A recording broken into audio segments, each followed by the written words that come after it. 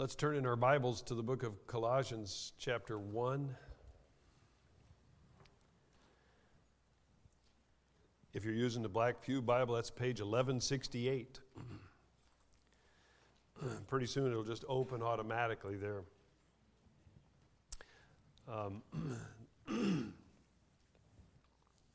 This morning I'm going to read from starting at verse 15 and I'm going to read down through verse 23. But this morning we're just going to be looking more closely at verses 21 through 23. So, looking at the Word of God, Colossians 1, beginning at verse 15.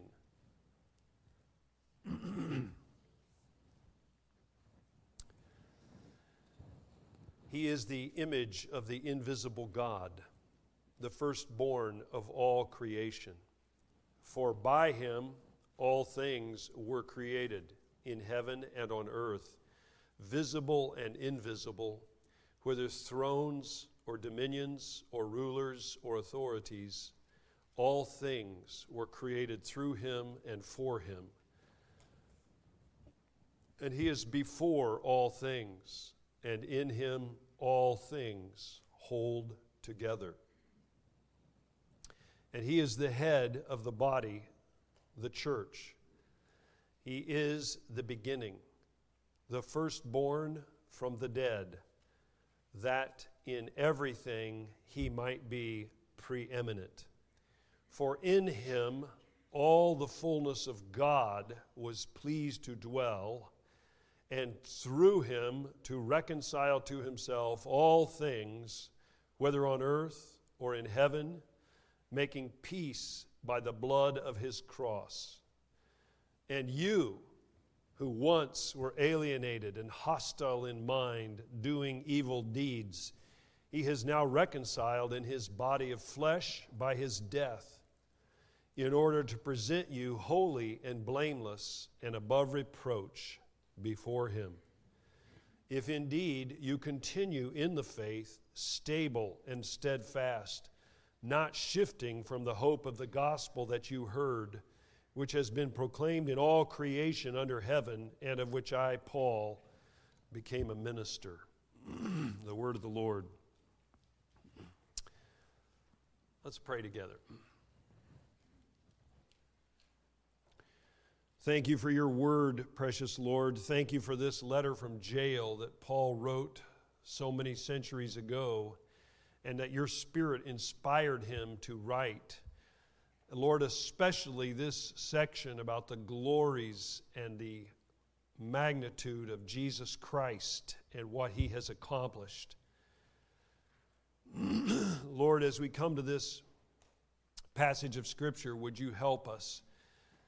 Please help me as I try to preach. Help each of us as we listen. Lord, shape us, impact us, mold us by your word, I pray. Have your way with us, Lord God Almighty. Have your way with us, please. In Jesus' name, amen.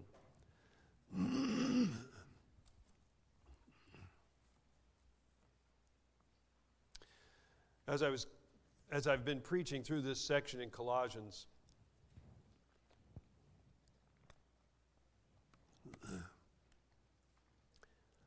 I can't help but my mind keeps going back to the glory and the magnitude of Jesus Christ, who he is and what he has accomplished. Sometimes we hear it so many times, I think we become sort of numb to it, sort of like the sunrise. Isn't it amazing that you can see the sunrise and it's so beautiful? And yet you say, oh, just another day in paradise, as some of my friends used to say, and they would say it sort of sarcastically, like this is far from paradise. And we certainly live in a broken world, but just seeing the beauty around us, sometimes we can sort of become numb to it. And I think the same is true when we look at the Bible and we hear again about the glory of Christ. I don't know if there's any other part of Scripture than Colossians chapter 1 that so exalts the person of Jesus Christ, who he is, and then in light of that, what he has done and what he has done for us as believers. I used to say, in a negative way, there's a lot of things I've changed, by the way. I used to make fun of people that needed counseling. That's terrible to do. I used to make fun of people when I was a younger man. And I don't do that anymore. I stopped a long time ago doing that. But I used to say, even from this pulpit, some people get bored with God. How could you ever get bored with God? You know what I realize? Sometimes I get bored with God. And I'm not saying that it's not a sin. I'm just saying I think that's common to us,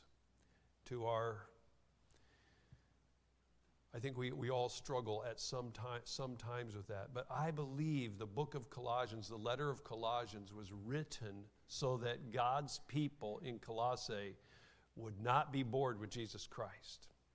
In fact, I think that the allurement of some sort of a mix between Judaism and paganism was pulling these Colossians away, and Paul's writing to inflame their passions and their imaginations again about the glory of Christ. And so I'm praying for me and for you that the book of Colossians will do the same for us again, that the Lord will reignite the glory of the magnitude of what Christ has done, who he is and what he has done. I just want to go back with you to verse 19. For in him all the fullness of God was pleased to dwell. Now, Paul is writing, trying to combat a sort of return to Judaism where people would say if you observe certain feast days and you do certain things. Let me just jump ahead to chapter 2, verse 16 real quick, so you can get what I'm talking about. Therefore, let no one pass judgment on you in questions of food and drink, or with regard to a festival, or a new moon, or a Sabbath. These are a shadow of the things to come, but the substance belongs to Christ. So he's mentioning elements of Judaism. Dietary laws, keeping feast days, keeping Sabbath days.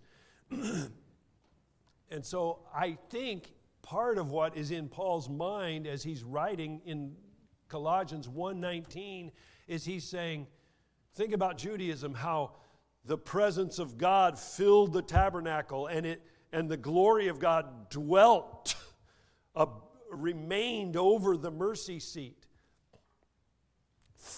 That was a pointer to Jesus Christ. All the fullness of God dwells in him bodily. The tabernacle was a temporary pointer to the ultimate perfect person of Jesus Christ. So I think what the Apostle Paul is trying to say is, don't go back to the shadows. You've got the real McCoy. You got the real deal in Jesus Christ. All the fullness of God dwells in Jesus Christ. Go on from verse 19. God was pleased for all his fullness to live in Jesus Christ, and through Jesus to reconcile to himself all things, whether on earth or in heaven, making peace by the blood of his cross. Now, we looked at that a little bit last week, but notice the cosmic scale of Christ's reconciling work. Christ did not die on the cross just so that you could be saved. Christ died on the cross to reconcile all things in heaven on earth through the blood of his cross. He's going to set everything right. That's a grand scheme. That's a big stage. Now, thank God if he has revealed himself to you and you have been, through faith in Christ, through repentance from sin and faith in Christ, you have been reconciled to him. Thank God for that. But I just want you to see verse 20 shows that it's bigger than just the individual salvation. It's all of the universe is going to be set right. I think one of the best passages of this is found in Romans 8. I just want to read to you. You can turn there if you want. I'm just going to read to you some verses from Romans 8, beginning at verse 18 of that chapter. For I consider that the sufferings of this present time are not worth comparing with the glory that is to be revealed to us. Now, that's a mouthful, isn't it? For the creation waits with eager longing for the revealing of the sons of God.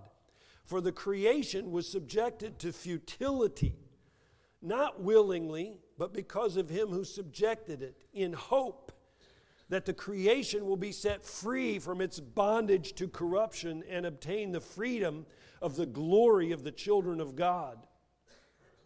For we know that the whole creation has been groaning together in the pains of childbirth until now. And not only the creation, but we ourselves, we have the first fruits of the Spirit grown, we who have the first fruits of the Spirit grown inwardly as we wait eagerly for the adoption as sons, the redemption of our bodies. And that's all going to happen when Jesus returns. For in this hope we were saved. Now hope that is seen is not hope, for who hopes for what he sees? But if we hope for what we do not see, we wait for it with patience. Likewise, the Spirit helps us in our weaknesses, for we do not know what to pray as we ought, but the Spirit himself intercedes for us with groanings too deep for words. And he who searches hearts knows the mind of the Spirit, because the Spirit intercedes for the saints according to the will of God. And we know that for those who love God, all things work together for good to those who are called according to his purpose. For those whom he foreknew, he also predestined to be conformed to the image of his Son, in order that he might be the firstborn among many brothers. And those whom he predestined, he also called. And those whom he called, he also justified. And those whom he justified, he also glorified. What then shall we say to these things? If God is for us, who can be against us? I'll stop right there. Man, that's something to take into Thanksgiving. Thanksgiving this week. When they go around the table, if you do this custom at your house, if you go around the table and say, what are you thankful for? You could just read that paragraph right there. You could just say, God is for me in Jesus Christ. Who could be against me? But I'm just reading that to try to capture a little bit of the magnitude of what Christ is accomplishing. All of creation is groaning right now, waiting for the redemption of our bodies, our adoption as sons and daughters of God. And Jesus is going to set the universe right. So, as we come to this passage in Colossians today, realize this is really big. You know what's not big? What's not big are the kingdoms of this world.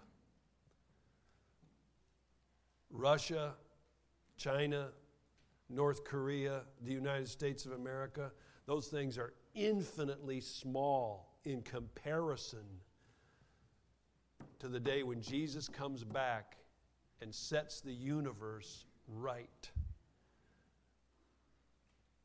and brings home his adopted sons and daughters. That's big. That's big. So I just want to help us to feel a little bit of the magnitude of this passage in Colossians, what Paul is trying to point at, the magnitude of who Christ is and what he has done for us. And so, again, I believe he's trying to stir up the affections of the Colossians to recognize what treasure they have in Jesus Christ so that they won't be tempted to look elsewhere to some sort of a return to Judaism or some sort of a pagan worship of angels or going on and on about visions they've seen, but to hold fast to Christ. So, in the next few verses, verses 21 through 23, I think he gives us ways to try to measure the magnitude of what Christ has done for us. And the first one he gives is who we were before Christ in verse 21. Look at this.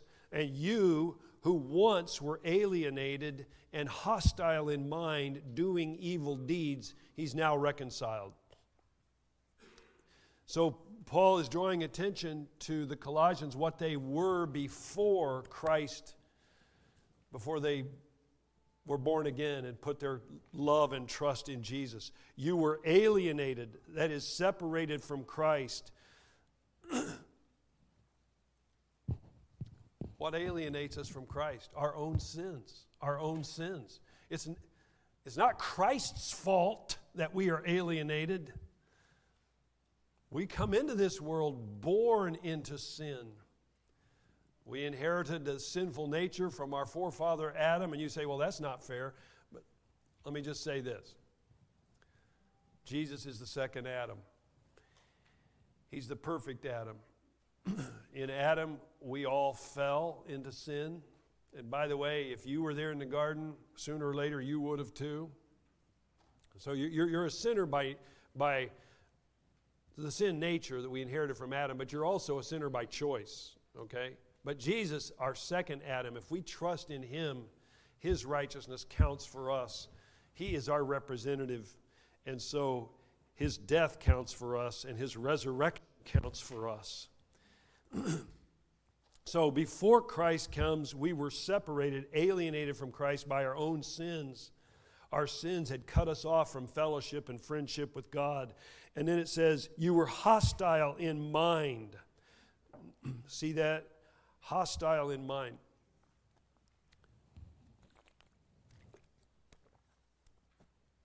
That is, we were not neutral. In our fallen state, we had a heart that was hostile toward God and at enmity against God. Romans 8, 7 and 8 says that the mindset on the flesh is hostile against God. It does not submit to God's law. Indeed, it cannot. It's not even able to. It is rejecting and hostile toward God.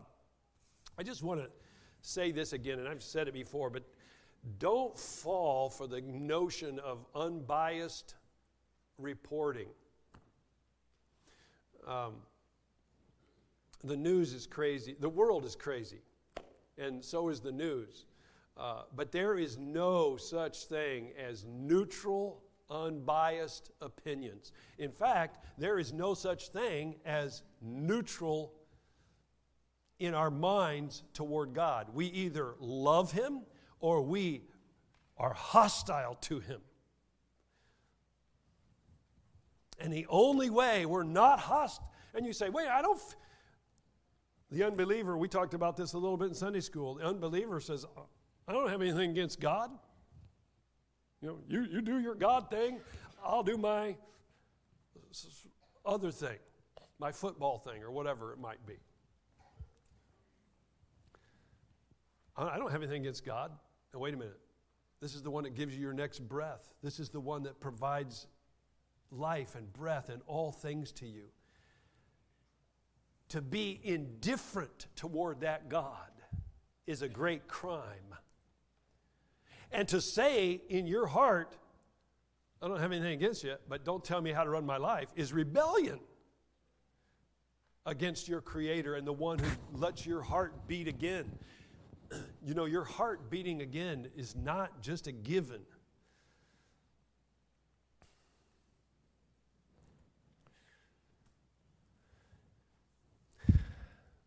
The Bible says we're hostile in our minds toward God's before Christ comes and changes us.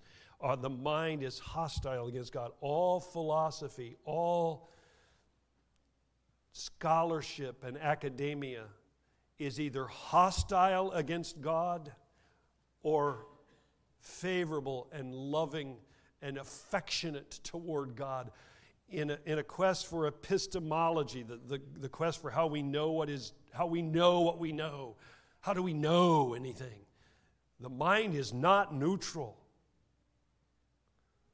The heart is not neutral.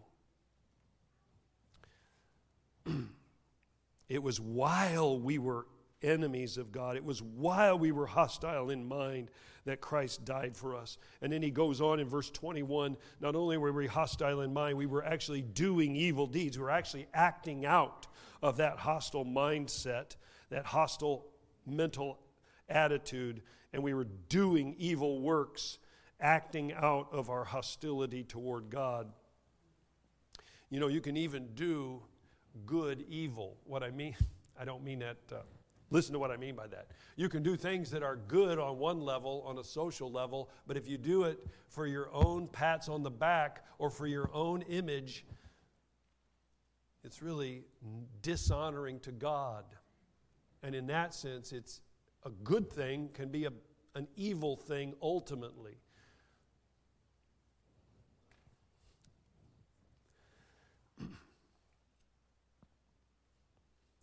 The great point of all of this is not to denigrate mankind and their broken, fallen natures, but rather to magnify the extent of the rescuing, reconciling work of Christ. We are certainly undeserving, but oh, what a thing he has done for undeservers like Drew Woods. Oh, what a thing he has done. What has he done? He says it in verse 22. You who were once all these things, now he has now reconciled in his body of flesh by his death. He has reconciled us. What does it mean? Reconcile us with God. We are right with God through the death, burial, and resurrection of Jesus Christ. Through his sacrificial death, the payment for our sins was made, and we are reconciled with God.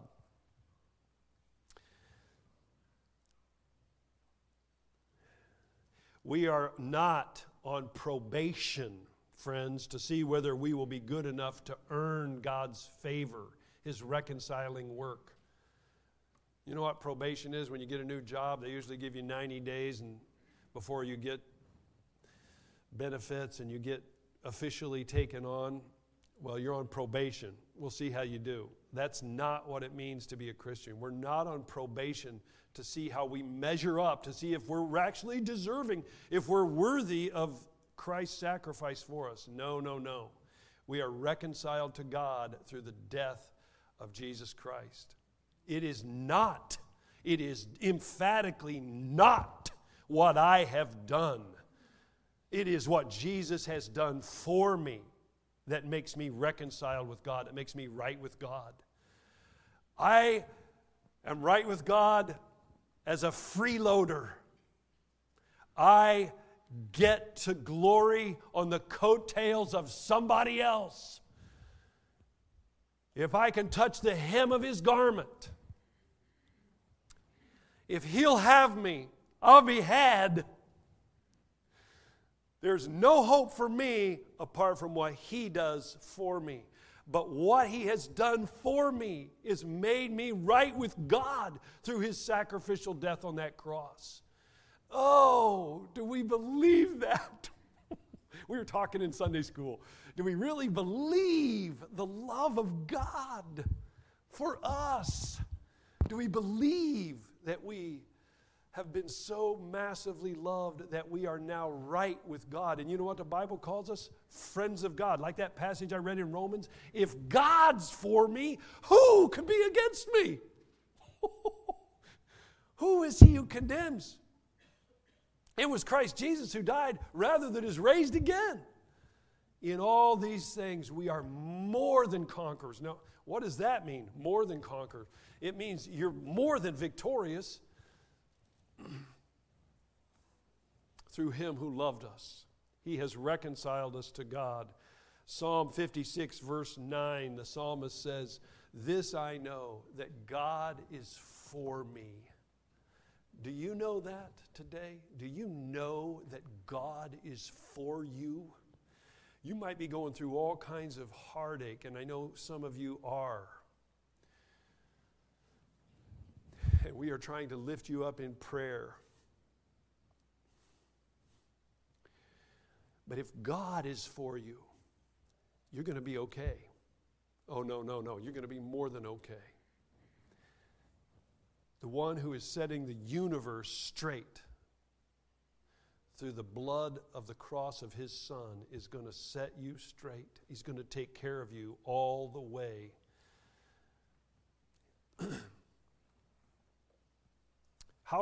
So again, these are ways. I believe what Paul is doing is he's describing who we were before Christ. That's way number one, to try to get at the magnitude of what Christ, who he is and what he's done for us. Number two, what actually has Christ accomplished for us? He's reconciled us to God. And now number three, how did Christ do this? He says it by his bodily death on the cross. Jesus Christ, the Son of God, had to be made a real man to take our place as a human. Inasmuch as Jesus was God, he could not die, but inasmuch as he is man, he could.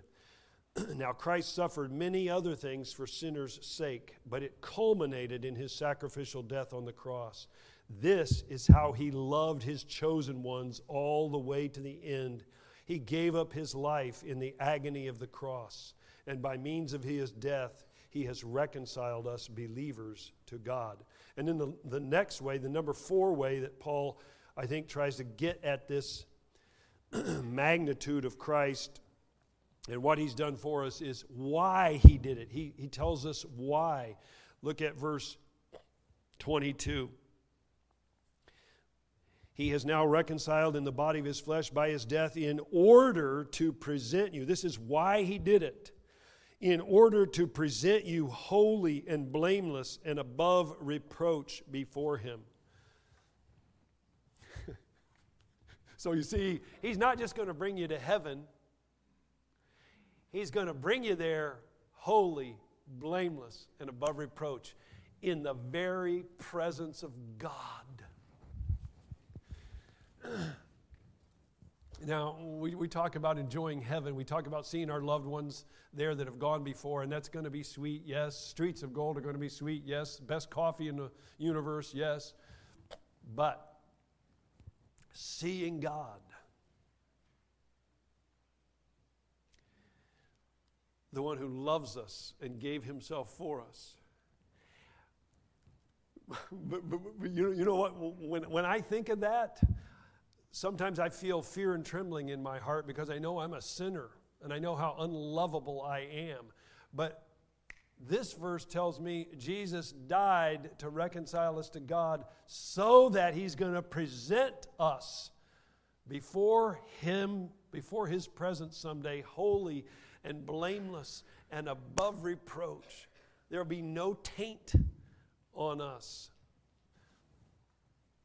Just like a bride, Ephesians 5 said he gave himself for her that he might present her to himself spotless, without wrinkle or blemish, but that she should be holy.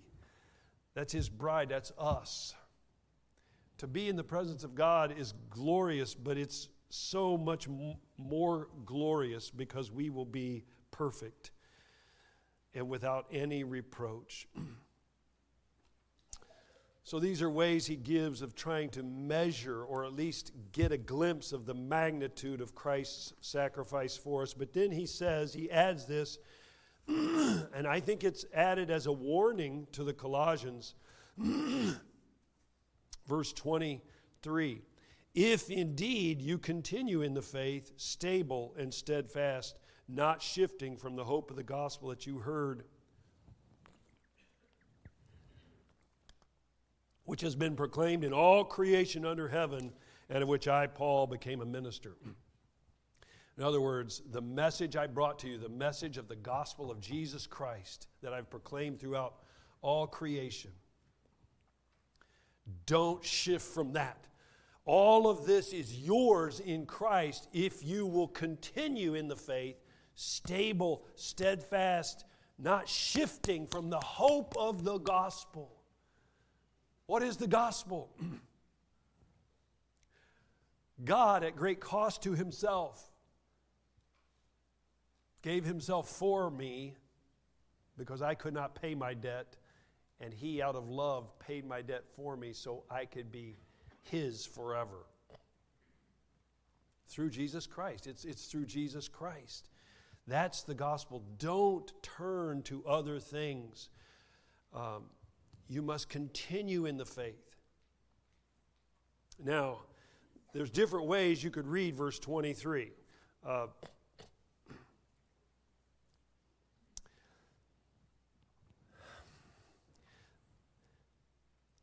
This means that God's infallible work of saving grace in a believer's life works itself out by that believer persevering to the end. Jesus said, in latter times, because lawlessness will increase, the love of many will grow cold, but he who endures to the end will be saved. Now, there's a way you could read that and say, wow, okay, Jesus made me, he gave me all this, and now from now on out, it's on me, baby. I've got to really toe the line. And I just want to say, it's still on Jesus. Now, you must, I don't want to take away human responsibility. You are responsible. You must continue in the faith, firm, until the end. Don't let your love grow cold. But you never will if it were not for the keeping power of God. He will keep those he calls and he justifies. Now you say, well, how does all that work, Drew? I don't know exactly how it works. I just know God is ultimate. His keeping power is ultimate. And as one preacher said years ago, for every one look you look to yourself, give 10 looks to Christ. Look away to the promises of Christ more. We have to evaluate our own life and be honest and say, am I persevering in the faith? But for every one look you give yourself, take 10 looks at the promises of Christ. He who called you is faithful. He will do it. Work out your own salvation with fear and trembling, for it is God who is at work in you, both to desire and to do his good pleasure. Philippians 2:12 and 13. For every one look to yourself, give 10 looks to the promises of Christ. Because brothers and sisters, I'll tell you, you can go on an inward-looking tailspin that leads in depression and that will lead to depression and despair. I'm not saying we don't be honest. We have to be honest with our lives. But it does not all hang on us to persevere. We will persevere because the Spirit of Christ is in us. Now, we must, but we will if Christ is in us. And so this is not given by the Apostle Paul to load the Colossians with this sense of, uncertainty. I guess it all hangs on me now. That is not what he meant. This does not mean salvation is conditional, or like the Roman Catholic Church teaches that justifying grace may be lost by the committing of mortal sins. However, it does mean that we must persevere in the faith to the end. Passages like this demolish the popular transactional notion of being a Christian. That is the notion all you got to do is say the sinner's prayer and you're good to go, regardless of how you live your life. All I got to do is, in Mitchell, Indiana, back in the early 70s, make my way down the aisle. If I can just get enough courage to come down the aisle at the end of the service and shake Pastor Kirkman's hand, I am good to go.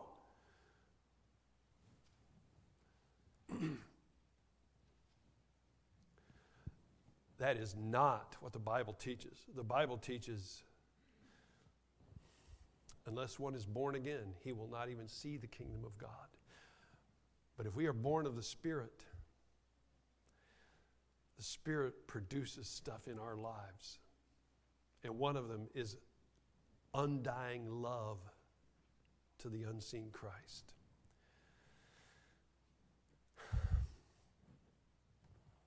So this passage demolishes transactional Christianity, but it also points us to something to strive toward. What a thing to work toward.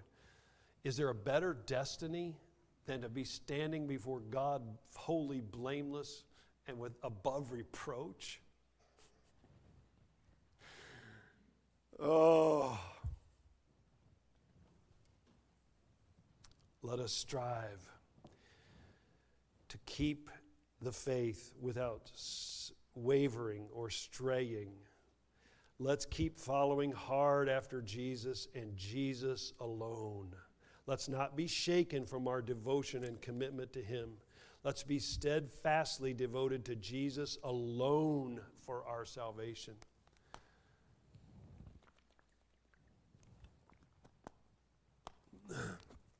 We live in crazy times, and there are all different kinds of versions of religion or spirituality that you can adopt. And I just want to appeal to you. Hold on to Jesus Christ. Hold on to the Jesus of this book. Be devoted to Him. Ask God in prayer this Thanksgiving week, Lord, save me from being bored with the magnitude of what You've done for me in Jesus. Would You reignite in me the awe?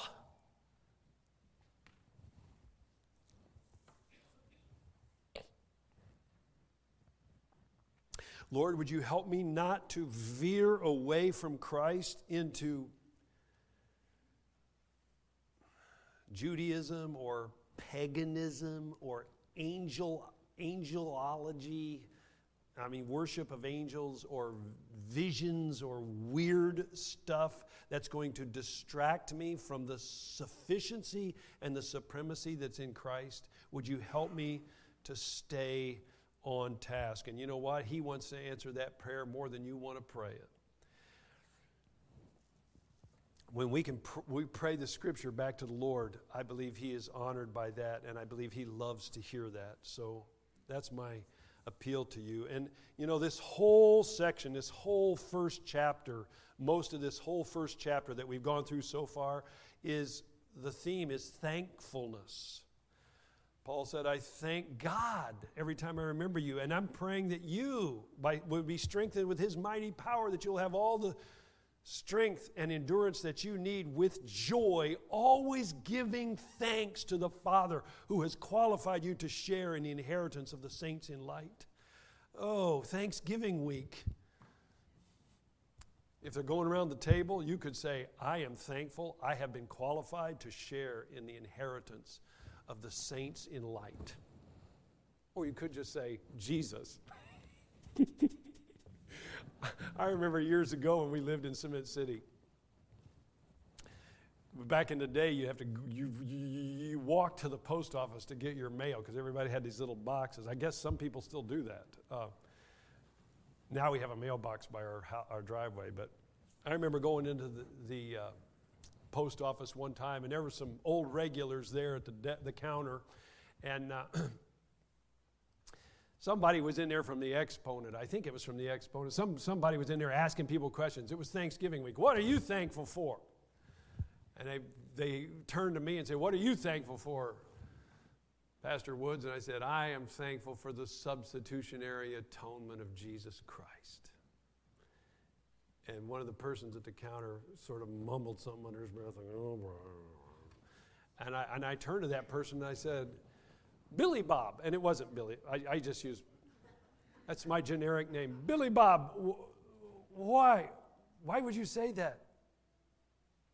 We all need a Savior.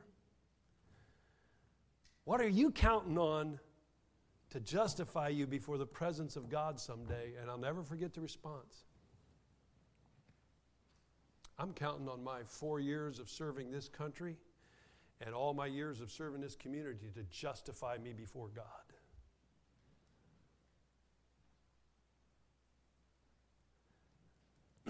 What are you counting on, friend? I pray that you would say, Christ alone. If he'll have me, I'll be had.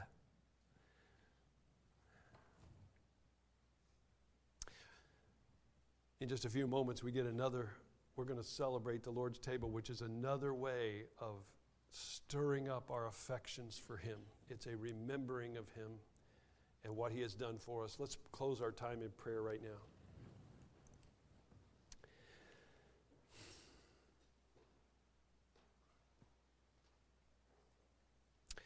Precious Lord, words are cheap,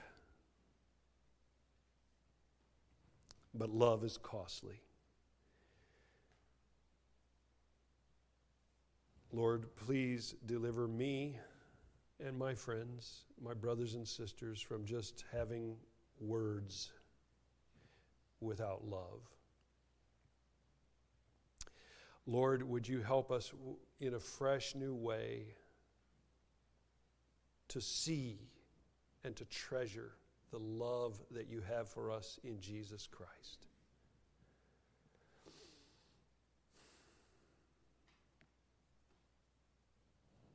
And do 1,000 wonderful things as a result of that, Lord, I pray.